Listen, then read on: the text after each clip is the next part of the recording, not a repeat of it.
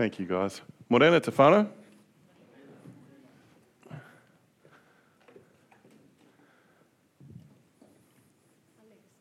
Fair enough.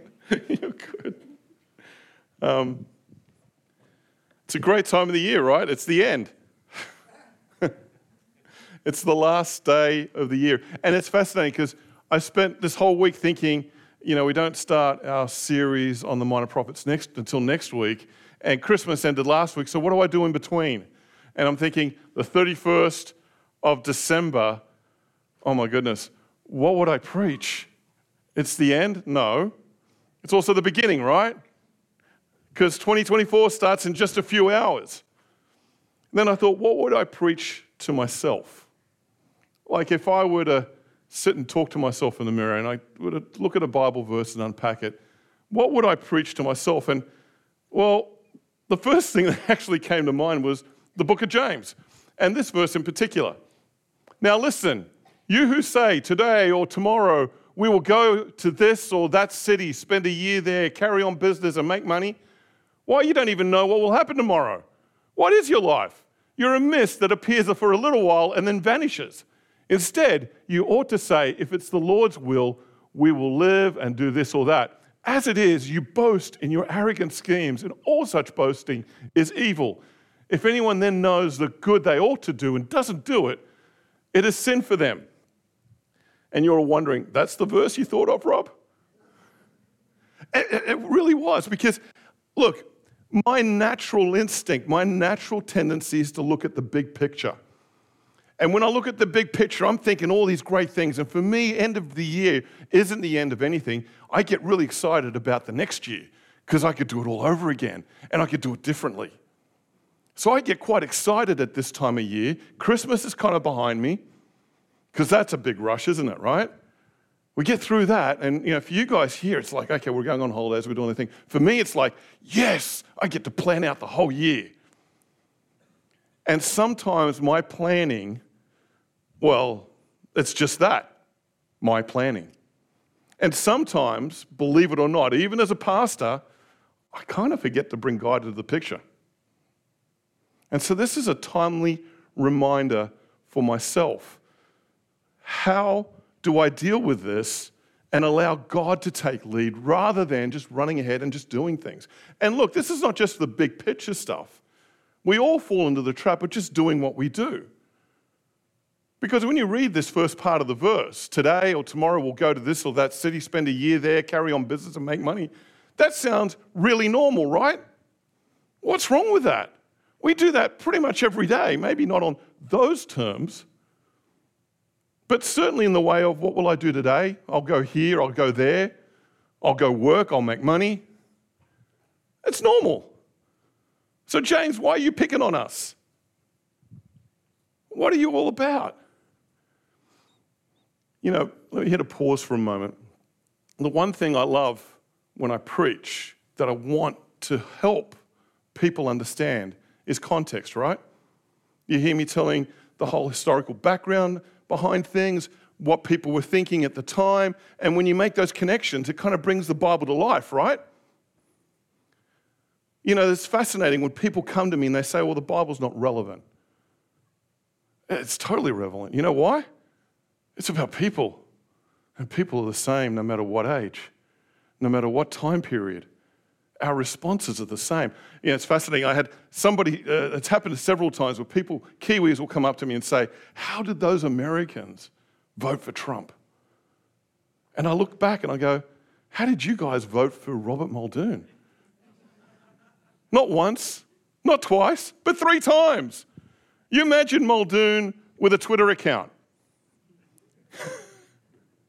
There'll be very poor relations everywhere. I'm joking, but what I'm saying is that actually we're all kind of the same, and the Bible shows this, that no matter 2,000 years have passed, no matter that we now have Twitter accounts and all sorts of different things today, and no matter what's going on in the world, it's the same. What happened back then, the way people felt, is no different to the way we feel today. But then sometimes the Bible throws verses at us that really make sense, like this one. Because this is like speaking today language, doesn't it?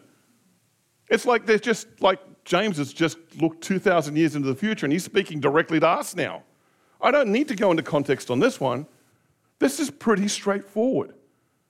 Why? Because we do it every day. So what's he actually trying to tell us through this? Because, look, frankly, when I read that verse, I'm like, what's the problem with that? And it's pretty straightforward. What he's actually speaking against is this: godless planning. Now,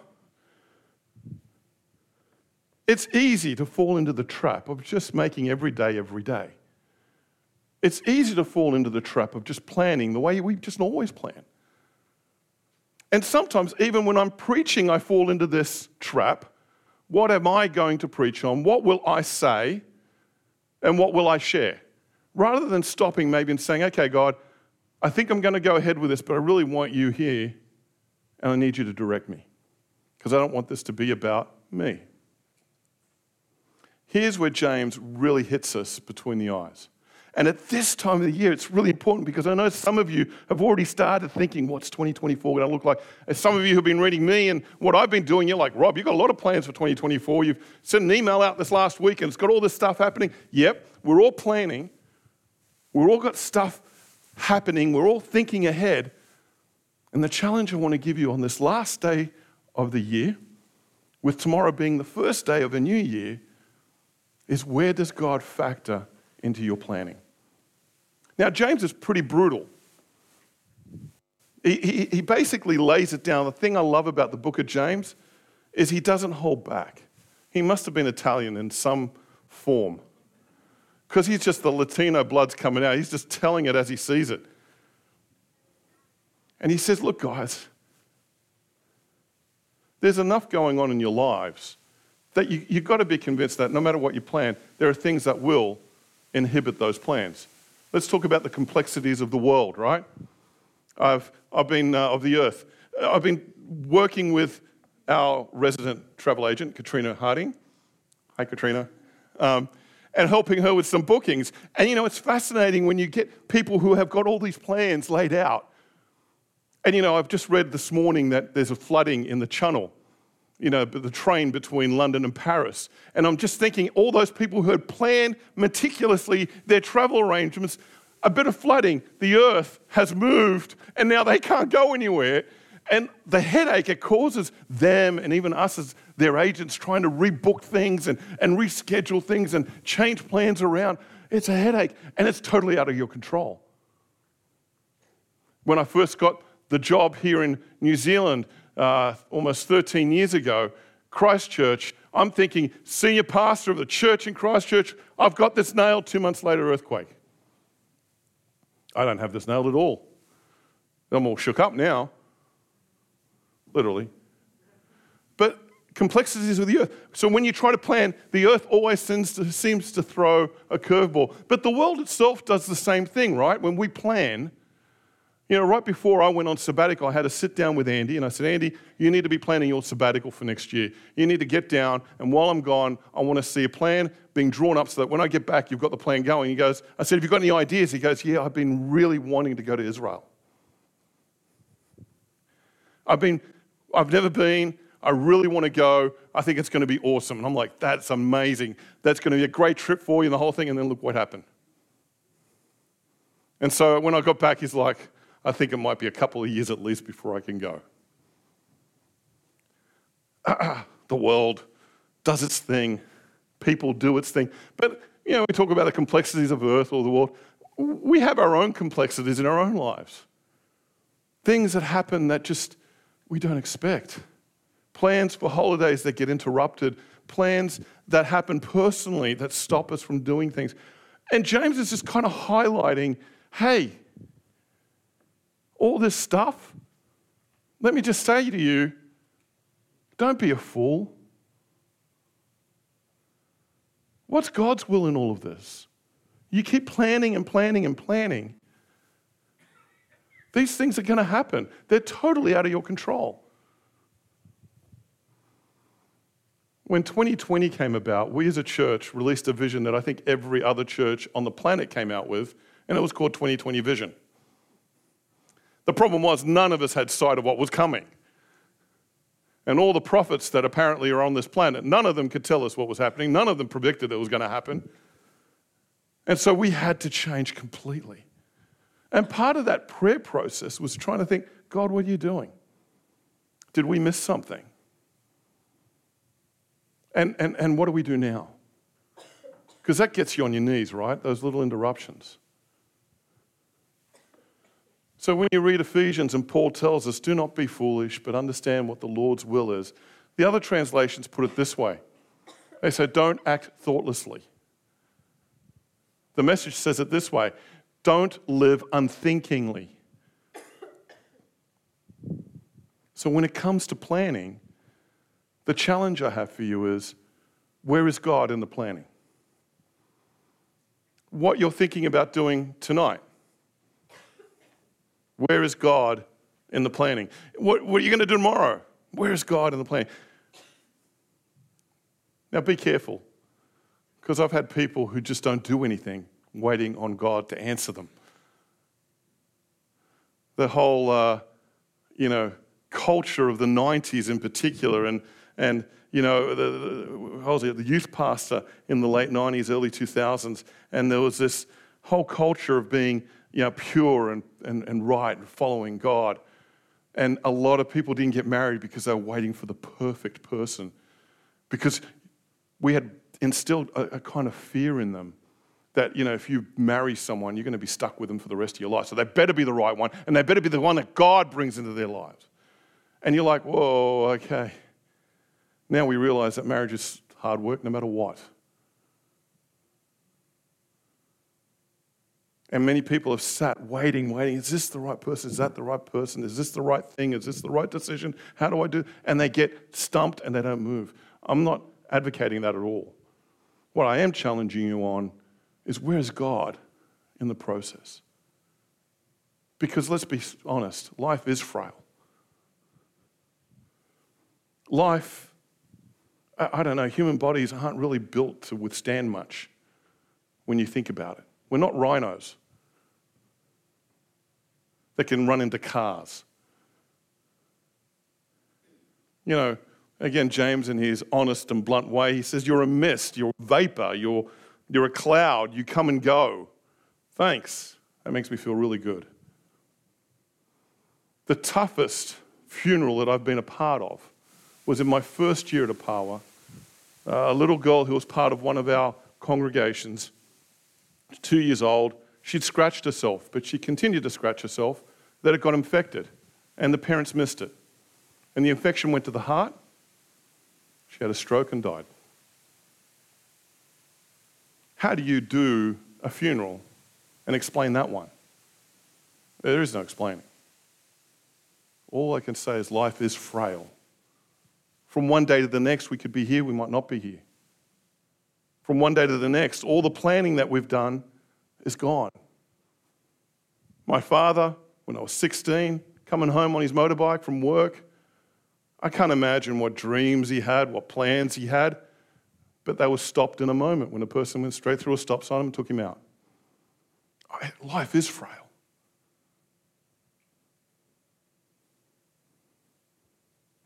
So the question then is, where is God in all of this in your life?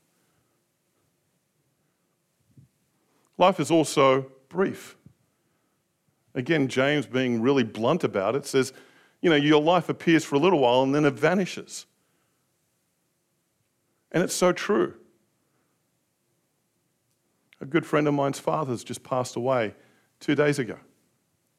I'd known this friend for a number of years. In fact, we pastored together for a number of years. And I'd known his father, and now his father's passed away. And you think, wow, has time gone that quickly?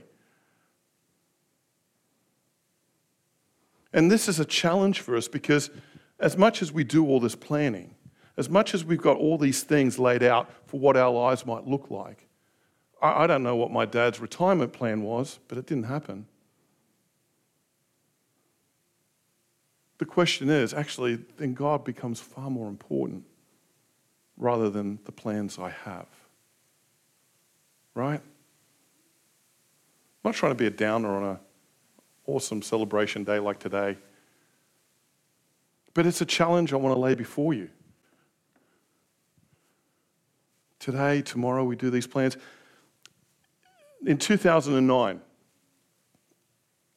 Monica and I, we were in Washington, D.C., just outside of Washington, D.C. We're at Southview Baptist Church.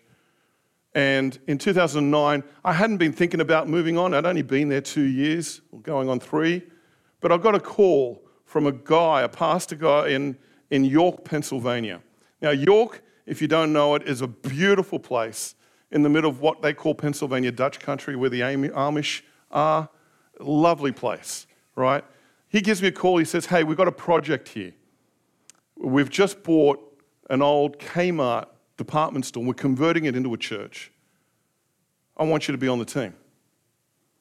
I was like, yeah, I'm not really convinced about leaving right now. I've only been here a little while. It's not right that I just take off. And he goes, look, just come up and have a look. We're interviewing some guys, but we really want you to be putting your name in. Oh, okay, it won't hurt. Let me go ahead and do that. God, I don't know if he was in the picture at the beginning at that. I just thought this was a God moment anyway, who'd call me out of the blue. And then as time went by, we really kind of got excited about this. We went up there and visited them. We saw the team. We saw all the plans they had. We saw the town. And this is like amazing. This is something that we could really sink our teeth into. And I thought, this must be from God. And so they went through the interview process. They eliminated all these people, and it came down to just the 2 of us, and they invited us back up there. I preached at the church. We talked with the team about what plans might look like. We did all these things. Monica and I started looking at houses and realized, oh my goodness, it's so cheap up here, we could buy a house, like really cheap. The old front porches, the main street. It's just very Americana. It was just lovely. And we thought this would be great for the kids, it would be great for us. And it's all going well. And then all of a sudden I get a call from the guys and they say, hey, Rob, between the 2 of you, we went with the other guy. I'm sorry. And I'm like, huh? What? God, why did you do this? He must probably scratching his head thinking, why didn't you talk to me? It was fascinating because at that point I realized, hey, maybe it is time for me to move on from Southview if this is already pulling me away. And only a few months later, out of the blue, I get this communication around a church in Christchurch. And that process begins and starts up, and that's, how is this going to work? But this time around, I thought, hey, I think I better talk to God about this one, because I don't want to go through that again. And this was a long process. I don't know, churches tend to take a long time to hire pastors, and it was a 5-month process. And Monica and I were getting a little bit frustrated with the whole thing because it was taking a long time. And then out of the blue, guess where I get a call from? I get a call from York. The guy's on the phone to me. Hey, Rob, the guy didn't work out. In fact, it's a horror story. The rest of the team are screaming for you to come up and reconsider. I'm like, I don't need to reconsider. You guys need to reconsider. And I'm stuck now, and I turn to Monica, and I'm like, you wouldn't believe. I said, look, I need a moment to think about this and pray about it. I turned to Monica, and I was like, what do I do with this? And she says, pray. But she couldn't believe it either. York was perfect. We didn't know what was happening in New Zealand. We had no idea. We were in the middle of a very long process. Could this happen? It might not happen. In the end, I had to call him back, and I said, no, both my wife and I feel that God's leading us in this direction. And his response to me was, is it certain? Is it worked out? And we're like, no. I just got to trust that he's going to make it happen. And if it doesn't happen, he'll have something else for me. But York is closed. So the peace that I had about making that call, had I not spoken to God, I most probably wouldn't have had that peace. Had I not been on my knees praying about it and saying, okay, God, this is your deal, mate. I can't make this call. You need to make it for me.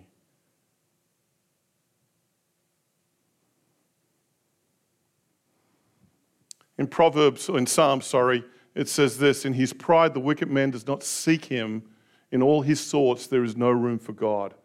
And sometimes we can be wicked people. The word would be sinful people.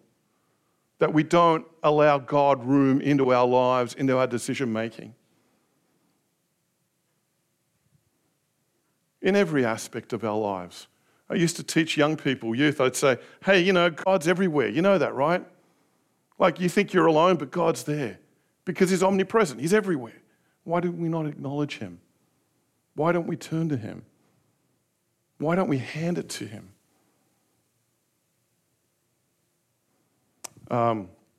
In 1 John, he's unpacking this whole thing about sin and what it means to be sinful. He says, everyone who sins breaks the law. In fact, sin is lawlessness. But you know that Jesus appeared so that he might take away our sins, and in him is no sin. No one who lives in him keeps on sinning. No one who continues to sin has either seen him or known him. I think John's Italian as well, because that's a pretty hard word.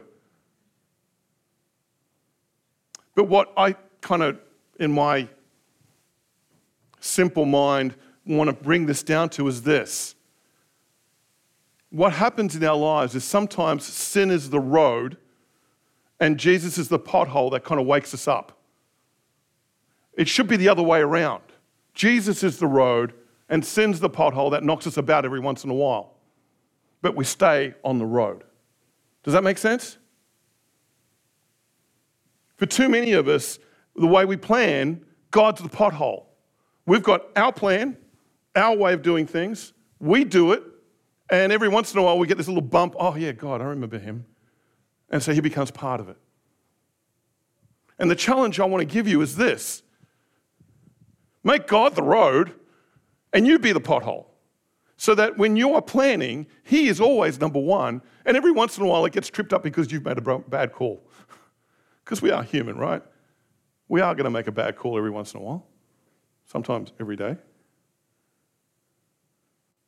And that's the challenge I want to give you this. Sin equals the pothole. The planning has to be God and God first in everything you do. So while you go tonight and you have this great old time and you think of the new year as it ushers in and the plans you might have for this future time, make God the road, not the pothole in your planning. Just like make Jesus the road, not the pothole, when it comes to planning. Another analogy I want to use is I'm going to challenge you all to be a little bit more like Christopher Columbus, right? Christopher Columbus, when he left Spain, he had no idea where he was going. When he got there to the New World, he had no idea where he was at. And when he went back to Spain, back to the court of King Ferdinand, he had no idea where he'd gone. And the great thing about it, he did it all on borrowed money. This is us in a sense. You head out trusting that God has got you. He's got you. And sometimes we get to a place where, frankly, how I got to Hutt City Baptist Church still scratches my head and think, how did I get here? If I look back at my life, how did I get here? And like Christopher Columbus, he just headed out. He trusted whatever it was that somehow he was going to hit something. And when he got there, he didn't really know where he'd gotten to. And when he got back, he couldn't really explain how he'd gotten there. So the next person that had to go after him had to do the same thing he did. We've got to trust where we're going because he said it's that way. And he did it all on someone else's dime. We do everything on someone else's dollar. That's Jesus. He's already paid that price. He's already there leading us. He's the road, not the pothole.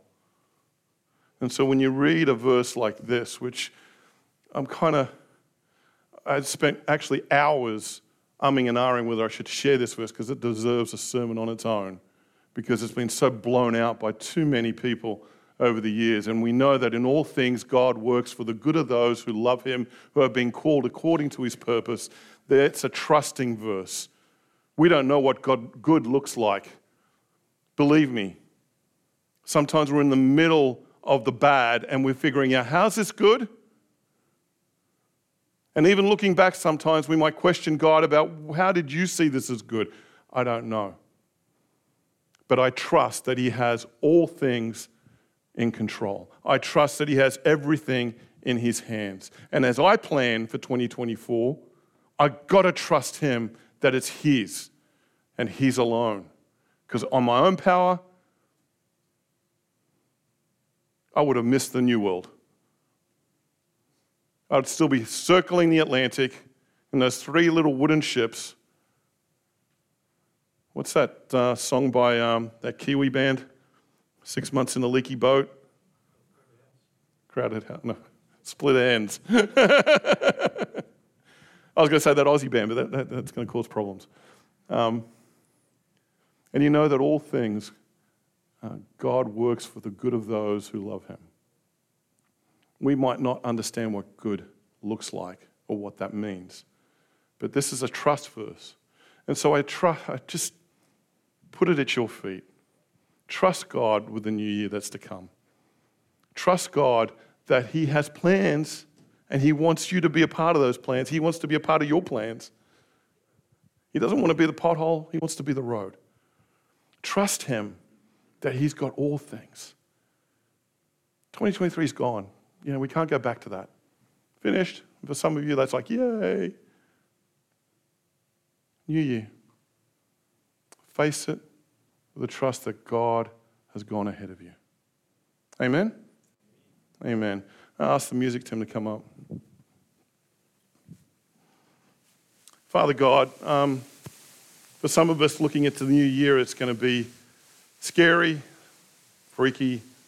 Is it going to be like last year or the year before? For some of us, we're excited. We've got plans. We've got big things happening. And for the rest of us, maybe it's just going to be another year. Whatever it might be, Lord. Well, may we make you the road of our plans. You're not just an element. You are it. You are all. We pray this, we sing this, we read this, but make it real in our lives, Lord.